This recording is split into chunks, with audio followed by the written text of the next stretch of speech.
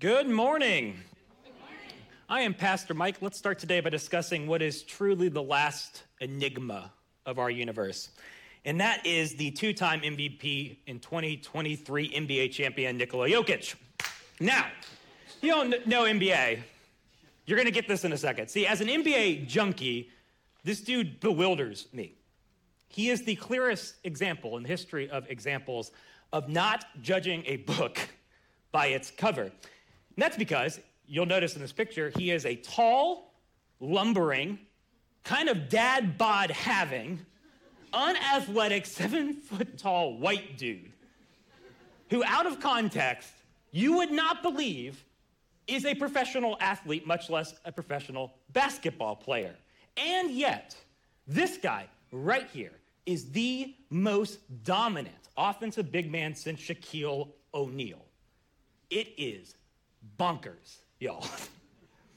He can do everything.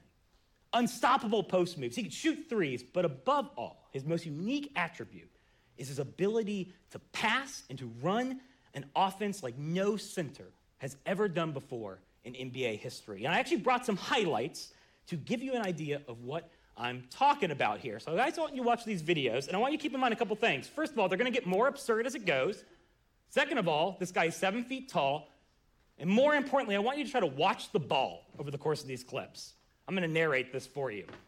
Okay, so here he is in the post, right? He's going up, simple pass, cross court. I mean, it's good, but not amazing, right? Right? All right, let's see. What's this one? Okay, looking. Okay, don't know how he did that, but that's cool. Still, guys, it's not that amazing. Surely this one won't be ridiculous. Oh my goodness, how did... Everyone saw that coming. Everyone can do that. Okay, this is one of my favorites. What? I think we got, what? We got two more, maybe? Boop! Isn't that wild? No, this is like the tour de force. This is amazing. Watch this. Just watch the ball. Try to keep the ball. Keep the ball. There it goes. Yeah, Pastor Scott can do that. Yeah, right. Yo, is that not crazy? Again, 7 feet tall, unathletic, looks like a dude I might play pickup with, and yet, this guy is a true unicorn, a one of one in NBA history. I have never seen a center who understands, sees, and directs the game, who passes and sets up his teammates like Nikola Jokic does. He is just this selfless human basketball supercomputer who still scores in bunches, but only does so as his team needs him to, who seemingly always makes the right play, knowing what to do and what amount and when, how to deploy each of his many skills in the perfect scenario, all for the purpose of team success. And what's so cool about this guy is how this mentality, in turn, infects the teams that he plays for.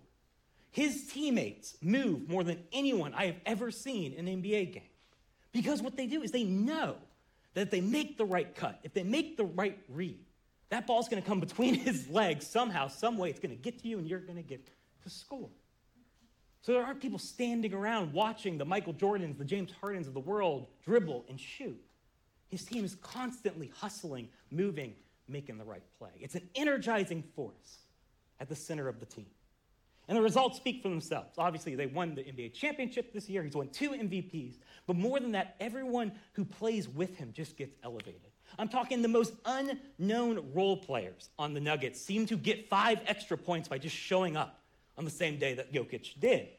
Altogether, creating a team that truly has a total that is far greater than the sum of its individual parts. And beyond watching him play, it's also just been interesting to observe how he's kind of broken the minds of us as American basketball commentators and fans. So watch people try to make sense of this dude. Because outside of LeBron, in pretty much every way, he has just completely become the antithesis of modern NBA stardom. Kobe's, Durant's, Shaq's, even Michael Jordan's, these lethal one-on-one scorers. This is what we think of when we think about an NBA superstar, someone who crushes their opponent, breaks them down, ISO, one-on-one, and then scores a bucket over them. Am I right? That's just not what Jokic does. And it's taken people literally years to embrace or even accept his greatness because he just dominates in this completely alien way compared to what we're used to. And I start here because it's that major idea, that image of a selfless team with this soul that is greater than the sum of its parts that we're going to find at the center of today's section as we continue working through the New Testament book of Ephesians. Because in today's text, the Apostle Paul is going to cast this vision of a community that similarly is an antithesis, is antithetical to other communities that we're used to those built on the individual heroics of these superhumans at their core. This image that is countercultural to us as Americans, quite frankly, and our rugged individualism. But also, what I posit for you is absolutely amazing when you really think about what it imagines as the potential for the church as a community in this world. So, that is where we're going to go today. But first, let's recall where we've been. For Ephesians' first 3 chapters, Paul has retold the Christ story, laying out, in particular, how through Jesus, God has been restoring all of creation and drawing all of humanity back into this new multi-ethnic divine family that lives under his cosmic lordship in the world. All of which built to this prayer that we explored last week, where Paul, from a prison cell, lays out this sweeping vision of how Christ's story reveals God's love as being the foundation of our cosmos, as being what saturates our universe, which he believes to transform entirely how we see and understand and navigate within it. It's a stunning prayer that marked this hinge moment in the book of Ephesians, this transition moment. Because as we're going to see today, Paul is going to go from this prayer and begin chapter 4 with this word that is often translated as therefore, using this term to shift our focus from the retelling of Christ's story to exploring how we are called to live in response to it. How do we live if we truly believe that we live in this love-drenched universe? It's a shift from theology to practical, ethical instruction that is going to comprise the entire second half of the letter, where Paul is going to investigate how Jesus' cosmic story transforms everything from work to family to our behaviors, relationships, motivations, everything. And y'all, sometimes Paul's going to feel like he's reading our mail. It's going to feel like a gut punch in a couple of the texts that we're going to cover over the next few weeks, but this is some of the most important and I think beautiful exploration of what it means to live as a disciple in this world that you're going to find in the New Testament. And we're going to begin exploring this chunk of text with what he believes must be transformed first when it comes to Christ's story, and that is the everyday life of his church, his community in the world. This place is where Paul believes the story of God must take root first before we should expect to see it anywhere else out there. Okay? Amen? Amen. Well, let's dive in. We pick up again in Ephesians chapter 4, verse 1, where Paul writes, "Therefore, as a prisoner for the Lord, I urge you to live a life worthy of the calling you have received. Be completely humble and gentle. Be patient, bearing with one another in love. Make every effort to keep the unity of the Spirit through the bond of peace. There is one body and one Spirit, just as you were called to one hope when you were called. One Lord, one faith, one baptism, one God and Father of all, who is over all and through all and in all." Whew. Tongue twister. So, Paul begins by urging this community to embrace a Christ-like way of life, one that is worthy, he says, of God's calling for them, which in Hebrew, or the scriptures, the Hebrew scriptures, the Old Testament, was often used to refer to Israel's intended purpose in the world, to be a conduit of God's character as his people. But in a Roman context like Ephesus, this is a term that usually implied a binding legal obligation. So not something that you could just shrug off or choose to do, maybe if I feel like it today. No, this is something that you're going to show up to court or you're going to go to jail, right? Everyone got that? Thus, I want you to get this in mind. Thus, what Paul is doing as he starts this section is he is saying, understand that in Christ's story, your community exists for a divine purpose, one that is non-negotiable, and one that will require transformed ways of being human, of living, if you are going to fulfill that obligation, which he then starts expanding upon, beginning with these three central Christian virtues: humility, gentleness, and patience. And these are actually quite subversive, which we kind of miss as Americans today. You see, while patience was upheld as virtuous in Roman culture, humility and gentleness were definitively not. These were not desirable things if you were a Roman citizen. Why is that? Well, that's because in the Greco-Roman world, the entire culture, entire society, was defined by a strict social hierarchy, a status system that was defined to its core by two things: honor and shame. The more you were publicly respected, the more honor you gained, and up the ladder of the social world you climbed. While the more unworthy of public recognition you were, the more shame you accrued, and down you fell. And y'all, this mattered a great deal because your place within this honor and shame hierarchy determined every single aspect of your life.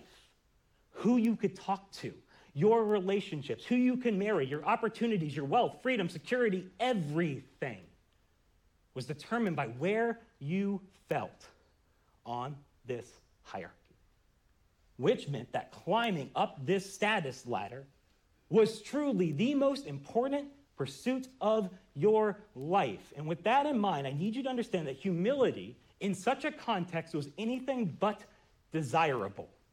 Because what that suggested was demeaning yourself, a demeaning lowliness, to be beneath someone else. Humility was an attribute for slaves,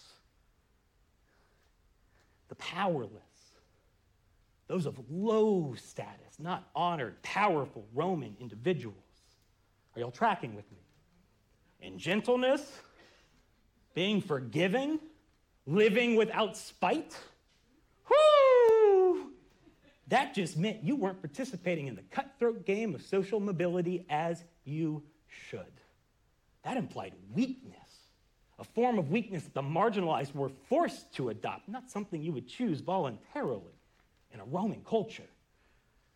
All to say, this is an upside-down, anti-Roman way of understanding life priorities and values that Paul just, bam, starts this section off saying, if you are a prisoner of Christ Jesus, then this is how you will live. Whew. However, despite its alienness to these people, Paul also seems to believe that's the only way that one would choose to live after discovering Christ's cosmic story of love.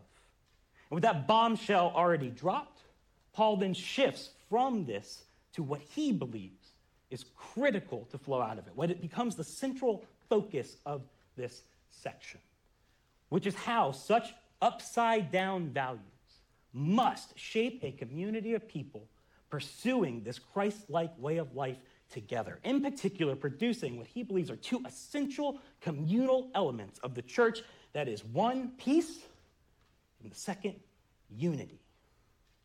Peace and unity, Paul believes, will inevitably flow out of a community that is living under Christ's lordship and that is growing in its capacity for humility, gentleness, patience, and love.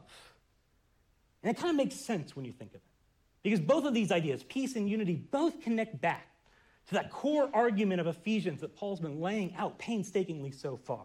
That through Jesus, God is reuniting humanity into this new community comprised of every human tribe coexisting peacefully together around one transcendent, shared principle of identity and purpose, the lordship of Christ.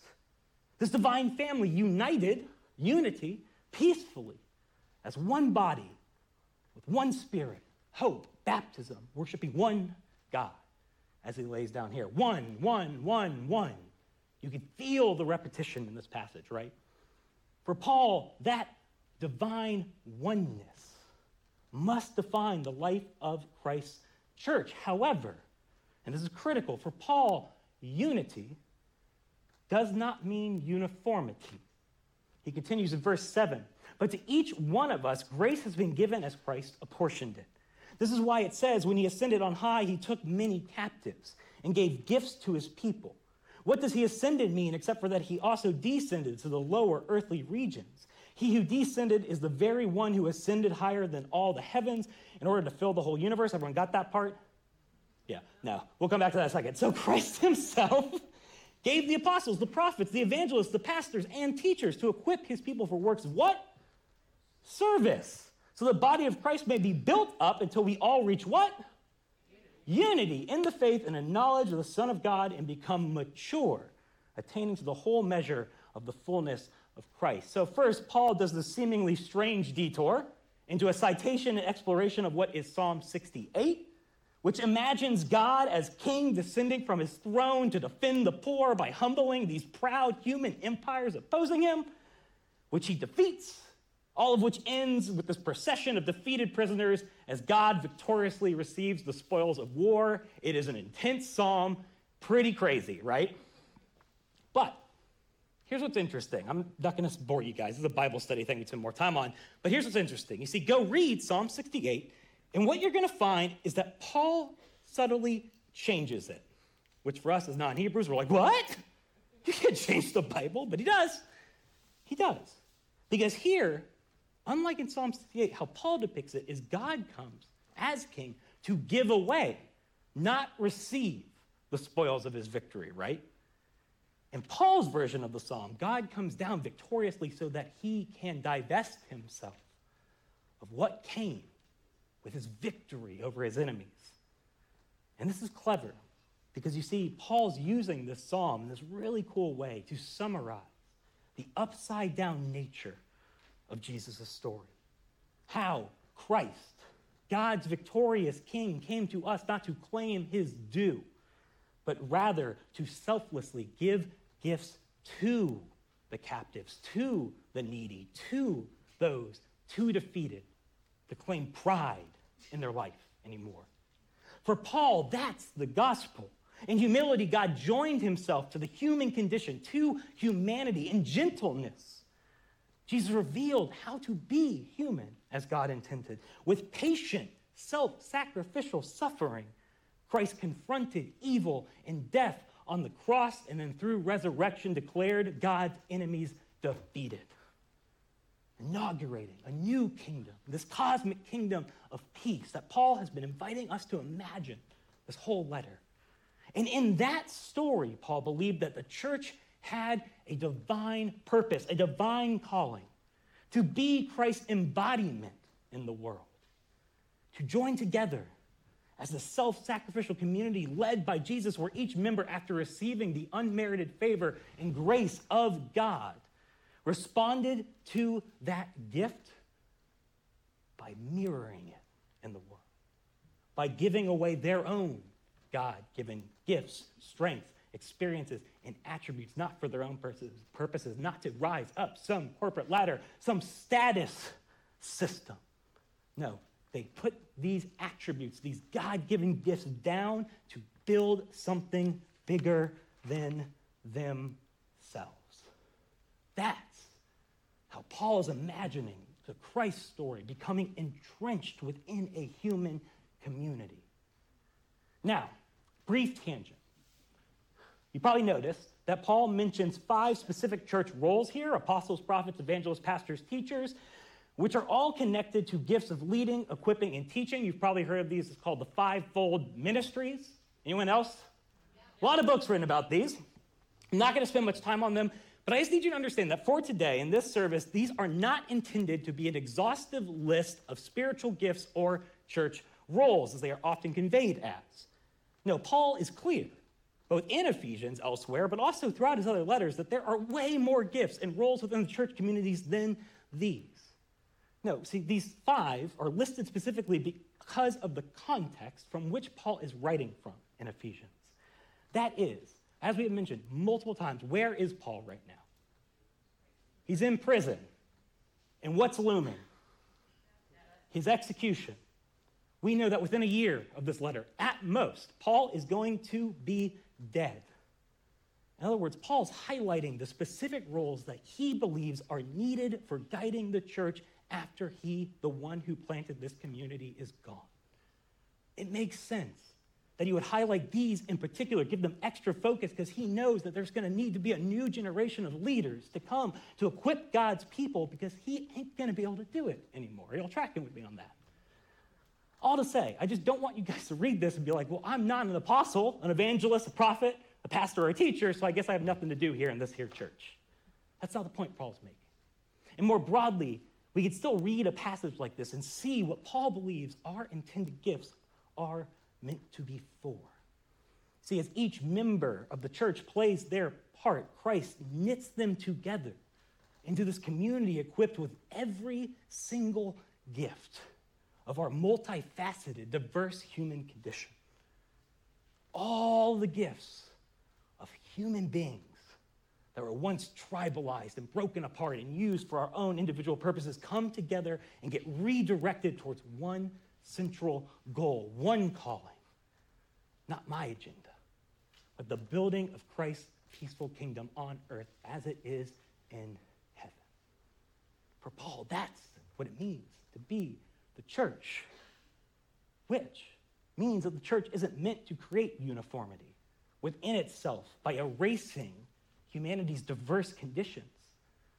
No, diversity is meant to be the church's greatest strength at achieving its calling in the world.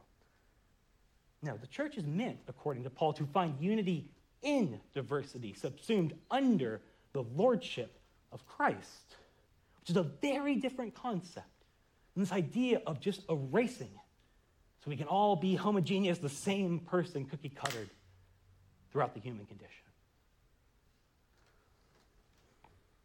More so, Paul believes, as he concludes, that this is essential for the church's survival in the world as it tries to live out God's calling. We pick up in verse 14 where Paul concludes, "Then we will no longer be infants, tossed back and forth by the waves and blown here and there by every wind of teaching and by the cunning and craftiness of people and their deceitful scheming. Instead, speaking the truth in what? Love. We will grow to become, in every respect, the mature body of him who is the head, that is Christ. From him, the whole body, joined and held together by every supporting ligament, grows and builds itself up in love as each part does its work." You see, for Paul, without diversity, the church remains spiritually immature in the world, like an adrift boat tossed back and forth by the shifting seas that it was called to navigate. And this is so wise. You see, I think Paul understood that the church will always grow in some direction. That's just the nature of human community. However, without maturity, without guidance, without intentionality, it's more likely than not going to grow with, not against, the surrounding currents of its world. Shaped by this world's values, not Christ's upside down ones.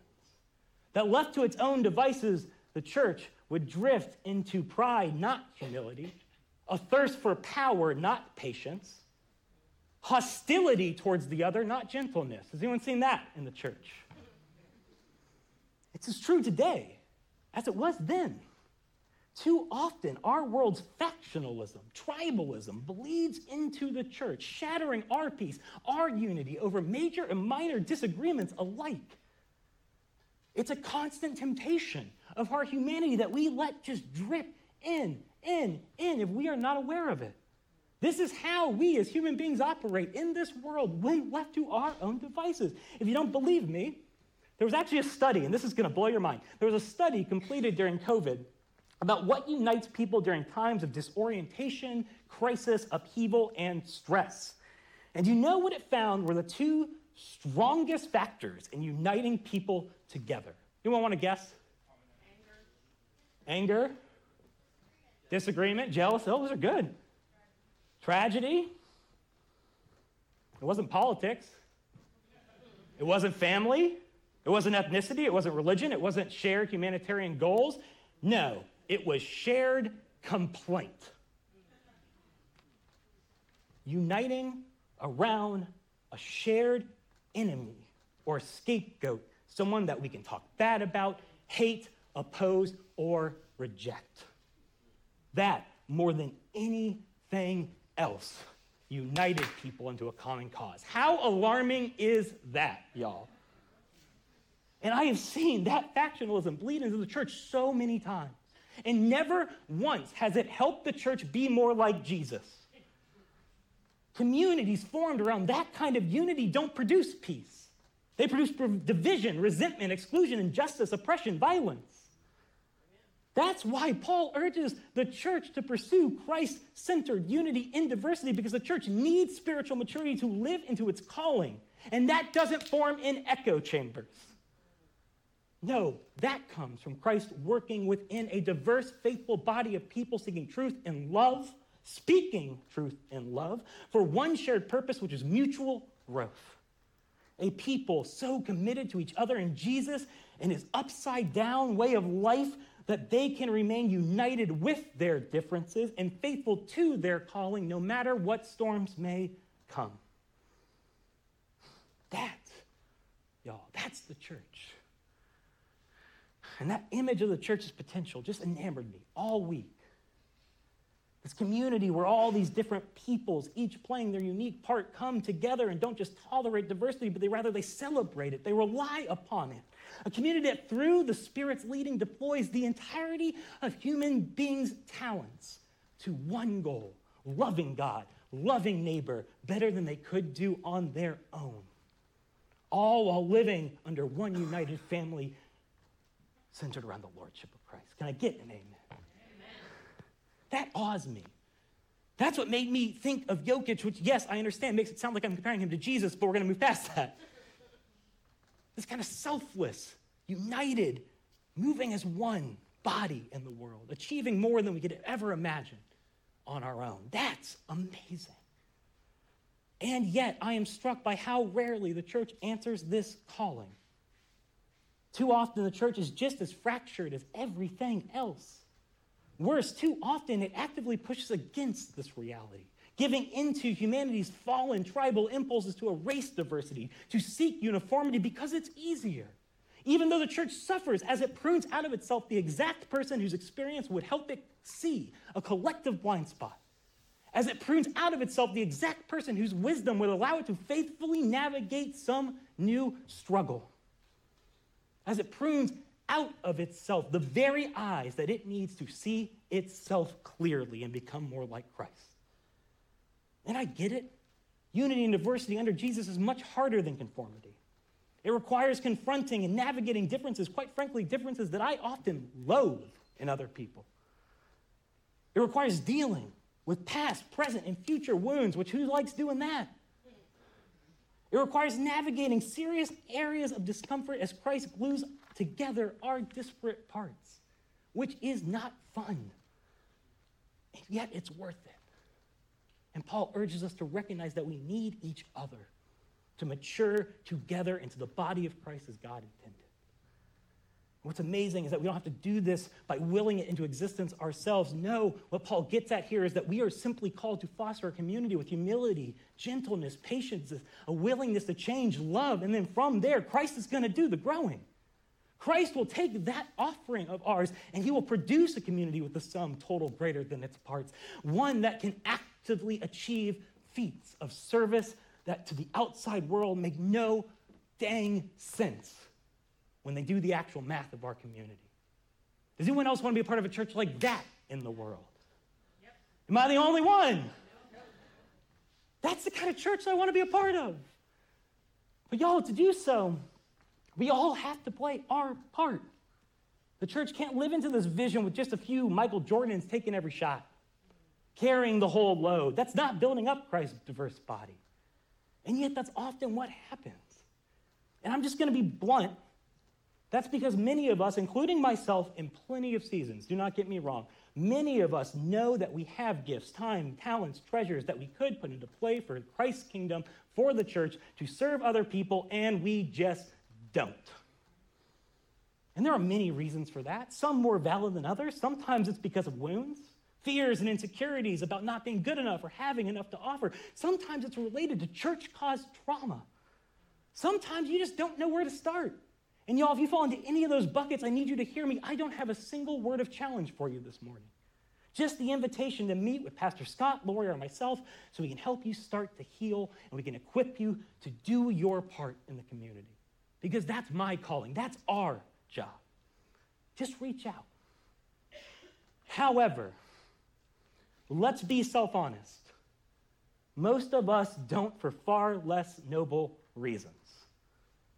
Things like apathy, self-centeredness, pride, that internal voice of scarcity. They're my time, talents, and treasures. Or how about this, for me personally? This is embarrassing. For years, I refused to give or serve simply because being told that I was obligated to do anything made me petulant. Don't tell me what to do. It triggered that American hyper-individualism, that part of me that prefers to think that all bonds to others are optional, as if we don't ever accrue obligations to others, to our community, to our partners. That part of me that always wants to wait for a better option rather than commit and take part in the community that God's planted me in right here and now. Anyone know what I'm talking about? And here's the thing, regardless of the reason, I'm not trying to shame you. I need you to hear me. We all struggle with this. This is very universal. But I also need you to hear me, that the church needs you. It needs your gifts, that contribution that only you can provide. To reach our potential, we need you to spiritually mature, to grow up and take up your place and your role in the kingdom of God and Christ's body. Be it making coffee, leading worship, building ramps, feeding people, going to Guatemala, Uganda, sharing your experience, strength, and hope over coffee with broken people, teaching kids or adults, fostering community and growth groups, greeting the Sunday guests who arrived just to get a smile in this world. There are so many ways to give your gifts away and to take part in something bigger than yourself, what Christ is doing in the world. And you don't need to be perfect. You don't need to have all the answers. You don't need to have it all together. All you need is to bring the gifts that God has already given you and to lay them down in love, in humility, with patience, with gentleness, with a willingness to let Christ use them for something bigger than yourself. That's it. No more, no less. We surrender it, and Jesus does the rest. And y'all, that's good news. Am I right?